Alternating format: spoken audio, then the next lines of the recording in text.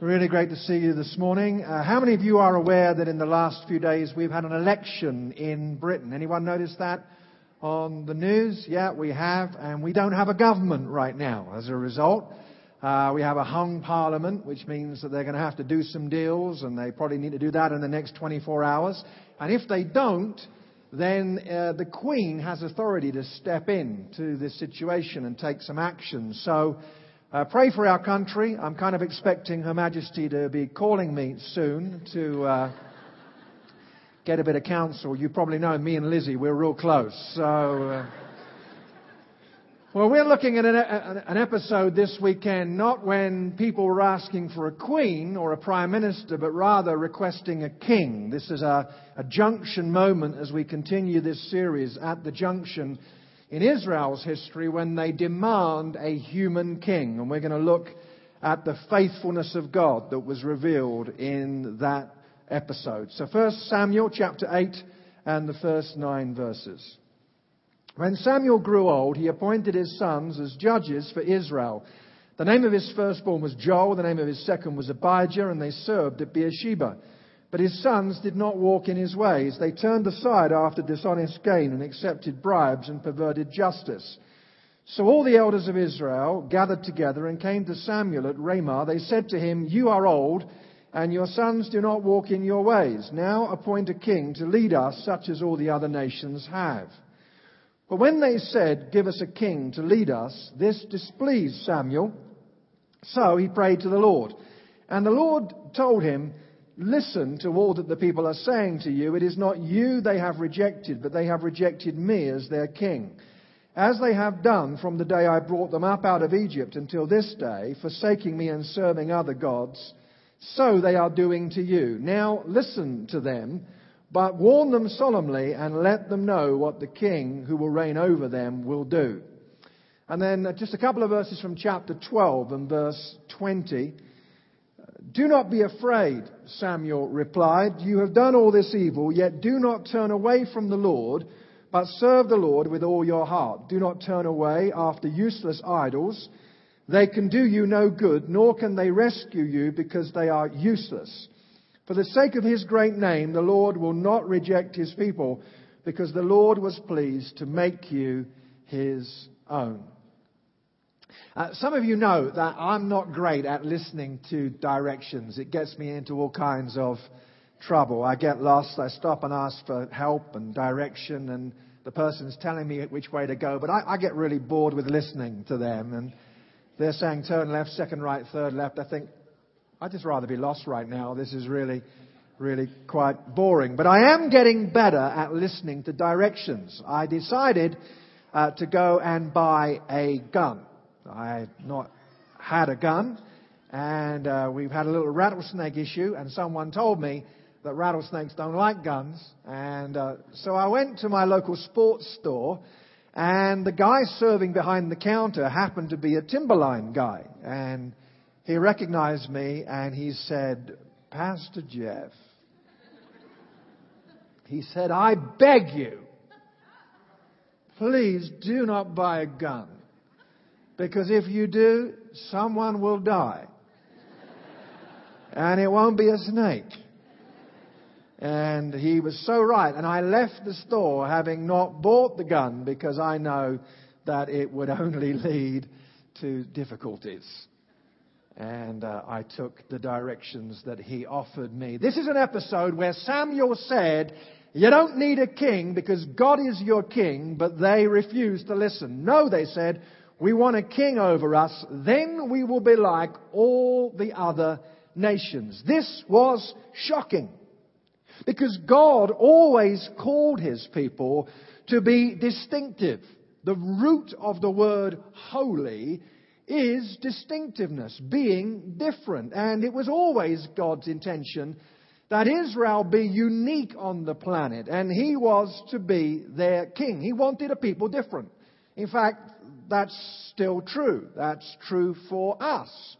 Romans chapter 12 and verse 2 says, "Do not conform any longer to the pattern of this world, but be transformed by the renewing of your mind. To us, God says, be different. To Israel, God said, be different. And yet, they betrayed him.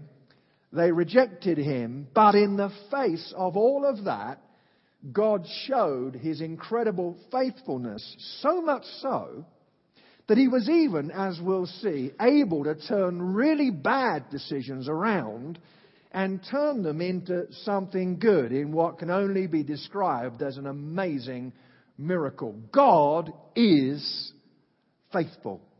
And so we're going to consider this together. The first thing I want to say, if you're following in the bulletin, is that God is faithful in his patience and kindness towards us. He's faithful in his patience and kindness towards us. It's appropriate that I say that on Mother's Day. Mothers are patient with children who, at the age of 17, have not cleaned their room since birth. They are patient, and God shows his faithfulness in the way he responds. Now listen to them, verse 9. But warn them solemnly and let them know what the king who will reign over them will do. Now hold on right there. Israel is rebelling against God. Some of us have a notion of God whose finger is always trembling just above the smite button. Aha! They've been naughty. Let's nuke them. God didn't do that. It's remarkable. He says, listen to them. Listen to them. That's because God is incredibly kind and patient and generous. How many are quite glad about that? Because that's his heart. He's like a father with a child, a good father. He is generous and patient. Some of you know that I'm a grandparent, and I know I hear you cry. It cannot be possible. Thank you. I am a grandparent, and I try not to make too much of that, but every now and again temptation just overwhelms me. And this is one of those moments. My grandson is 13 months old. His name is Stanley. He's cute. And I'm biased, but he's cute. And I got this email this week. He's been trying to do some yard work, and he's as useless as his grandfather. And I want you to watch this because I want you to listen to his dad encouraging him, and there's a rather confused dog in the background. And by the way, in England, your trousers are your pants. Just to be clear. Have a look. Stanley. It's cute. You know what I love is the fact that he's completely messing the whole thing up. But Daddy is saying, good try. Perfect. The Labrador looks confused in the background. Listen to God. Hosea chapter 11. When Israel was a child, I loved him. And out of Egypt I called my son. It was I who taught Ephraim to walk, taking them by the arms. We have got to know today that this God is magnificently patient and kind. It's his faithfulness. Secondly, we need to know that God is faithful in working out his will in our lives. Faithfully works out his will in our lives. Look at verse 20. You have done all this evil, yet do not turn away from the Lord, but serve the Lord with all your heart. In spite of their stubbornness and stupidity, God was letting them know that they could still have a future, that their mistake would not exclude them from the possibility of fulfilling the purposes of God in their lives. When I first became a Christian at the age of 17, I was terrified about this will of God stuff. Does anyone identify with this? I thought, if I make a mistake, I'm going to be consigned to uselessness for the rest of my life. If I just make one wrong turning. I mean, I was dating this girl called Kay, and I thought, God, is it your will that I marry Kay? Maybe there is an Estonian goat herd called Greswilda. and you would like me to marry her. And if I don't marry Greswilda, then she's going to be swanning around with goats, or maybe it should be goating around with goats for the rest of her life, and I'm going to be married to the wrong person. By the way, I no longer believe that there's only one person that you can marry. That is logically, philosophically, and theologically impossible. Because if that's true, then if you get married and then that person departs in terms of death, whatever, and you marry somebody else, then is that God had a reserve on the bench waiting? Now, the Bible doesn't say there's only one person, and we can get paranoid about the will of God. I want to just say to you, if you're looking for God to direct you, will you please do two things? Number one, stop looking for the will of God. Quit that. You say, what? I don't believe he said that. Burn the heretic. Stop looking for the will of God and look for God. And when we look for God, we'll discover his will. He's not just a GPS system. He's not just a map. He's the faithful God, and he's able to lead and direct us when we don't really understand what's going on. And the second thing is relax. Because some of us kind of have this permanent furrowed brow about the will of God. Just relax. Offer yourself to him. He is bigger than our ability to understand his direction. He's faithful in working out his will in our lives. Thirdly, God is faithful in that he utterly knows us and still loves us. He utterly knows us and still loves us. Tender words here in 22, verse 22. For the sake of his great name, the Lord will not reject his people, because the Lord was pleased to make you his own. It was always God's plan that he be Israel's king. The language of Exodus 15, verse 18, the Lord will reign forever and ever. The language of covenant between God and his people. It was always his plan that he be their king. Yet, he knew what they would do. It's prophesied back in Deuteronomy 17. When you enter the land the Lord your God is giving you, and have taken possession of it and settled in it, and you say, let us set a king over us like all the nations around us, be sure to appoint over you the king the Lord your God chooses. So get this. It was God's plan that he be king. He knew that the people would reject him as king, and he loved them anyway. You see, love is not romance. Love is knowing, but still loving. I've been married to Kay for 32 years. She remains the kindest human being that I have ever met in my life. But our relationship has changed. I met her 35 years ago, and I wrote letters to her, and she has a big box of the letters that I have written, and I can't stand it when she gets the box out and reads these things to me. It is appalling stuff. It is sick. I say, honey, quit that. I need a bucket. This is horrible. 32 years of marriage later, she understands that the cap of the toothpaste will not be replaced. Because you never know when you're going to need that tube of toothpaste again. Now she knows me. Now she can authentically say that she loves me. Because love is based on true knowledge. I need us to know today that God knows us utterly, but still makes a declaration of absolute love. Knows us better than we know ourselves, knows us better than anybody, even the closest person can know us, and yet he loves us. This is his faithfulness. So you might be sitting there thinking, great! If this is God, then let us sinneth our brains out.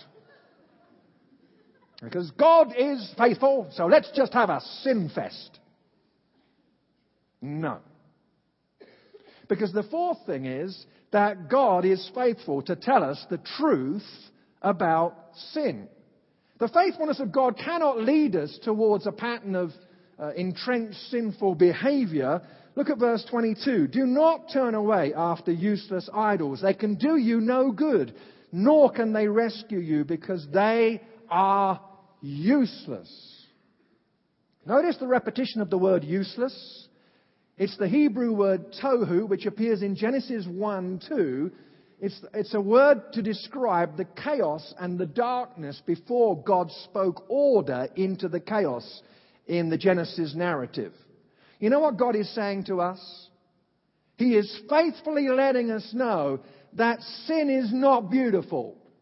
That sin is not good for us. It will create relational, emotional, spiritual, financial chaos, darkness, upheaval. And it might be that today, as we, one or two of us, maybe more, battle sins and life-threatening addictions that we have been seduced into, it might be that we agree with God. Repentance is not just about saying sorry. Metanoia is the Greek word. It's a change of mind. But it's not just a change of mind about sin. It's bigger than that. We've narrowed repentance. Repentance is about embracing the kingdom agenda of Jesus and recognizing that what He says is true. And these people of Israel, they needed to hear that this sin could create chaos in their lives. And we need to hear that too. But there's something else that God does even beyond that. And that's this fifth thing. Before we get to this point number 5, you probably noticed that we have stop signs posted around the building with post-it notes on. This is not because the Fort Collins Traffic Department had a garage sale and we kind of thought they were cute, but we are going to use these stop signs. You'll see that there are hundreds of post-it notes. There's some at the front here, at the sides, in the South Auditorium too. You have them there. We've been using these as a way of responding to God, specifically this weekend. I'll explain that in a moment, but I want you to know that that's coming up. The fifth thing, and this is remarkable to me, is that God is faithful in not only forgiving our sins, but in redeeming our bad choices. Sometimes redeeming our bad choices. Verse 24, be sure to fear the Lord and serve Him faithfully with all your heart. Consider what great things the Lord has done for you. Remember I said that God can take sometimes even our worst choices and turn them around into something good. That's exactly what He did here. Kingship, human kingship, was a bad idea. And yet God, the Redeemer, switched that around so that human kings became some of the greatest blessing that Israel experienced. So much so that the writer of Judges looks back and laments a time and talks about those days when there was no king in Israel. David and Solomon and other great kings. What's going on here? What's going on is that people made a bad choice and God turned that around and turned it into something good because that's what He's able to do. But He did more than that. Because out of that line of David, which remember began with a rebellious idea, came another king. And His name is Jesus. Look at these words that might look like just a genealogy from Matthew 1. But look at these words. Thus there were 14 generations in all from Abraham to David. 14 from David to the exile to Babylon. And 14 from the exile to the Christ. David's name is right in there because out of this rebellious action, God turned that around, made kingship good in Israel, and then turned it around and gave us Jesus. But it doesn't stop there. Because then Jesus takes a trial that was a judicial mockery, His own trial, and the tragedy of a conspiracy and an execution, death on the cross. And what does He do? He turns it around and He makes that terrible thing the very agency of redemption for us. You know, that is the God that we serve. I am almost tempted towards excitement. Because He is the Redeemer. And it might be that that we can remember a junction that we stood at. And we're going to, in a few moments, I'm going to invite you, if you'd like to go to these stop signs. And you're going to remember perhaps a junction that you stood at where you know you made the wrong choice. And perhaps you've repented of that, but actually we're going to ask God to do something beyond forgiving. We're writing these notes to Him and we're saying, God, can you bring something good out of that somehow? It might be that you have been told that your existence on this planet was not planned and not wanted because of somebody else's wrong turning at a junction. And someone said to you, you were never wanted anyway. And you have lived with that curse over your life. And I want you to know that the turnaround God can take even a bad turning at a junction and turn that around and bless your life beyond measure. And lift that curse of those words off of your day-to-day life. It might be that there's somebody that you're seeing at a junction right now and you know that they've already made or they're about to make a terrible wrong turn. And it could be that you're going to take a little walk to a stop sign in a moment and write their first name down. Because you're saying, God, the God of the turnaround, break into that situation. Eugene Peterson says, when we sin and mess up our lives, we find that God doesn't go off and leave us. He enters into our trouble and saves us. He's the Savior. He's the rescuer. He's the Redeemer. And so we're going to come to prayer together and then to response. Let's pray. Would you pray with me? Our God, we thank you for your greatness. Great is your faithfulness. You're patient, you're kind, you're able to direct our paths when we stumble and try and figure out the way. You know us, you love us still. You tell us the truth about sin. We pray in these moments, Lord, that some of us hearing these words will agree with your verdict and ask for your grace that the chaos might be replaced by order. We ask you to speak into some lives here this weekend and say, let there be light so that it will be good. But now, Lord, as we come to this moment of stop signs where we perhaps remember a junction where we got it wrong. And we're asking you to redeem our foolishness.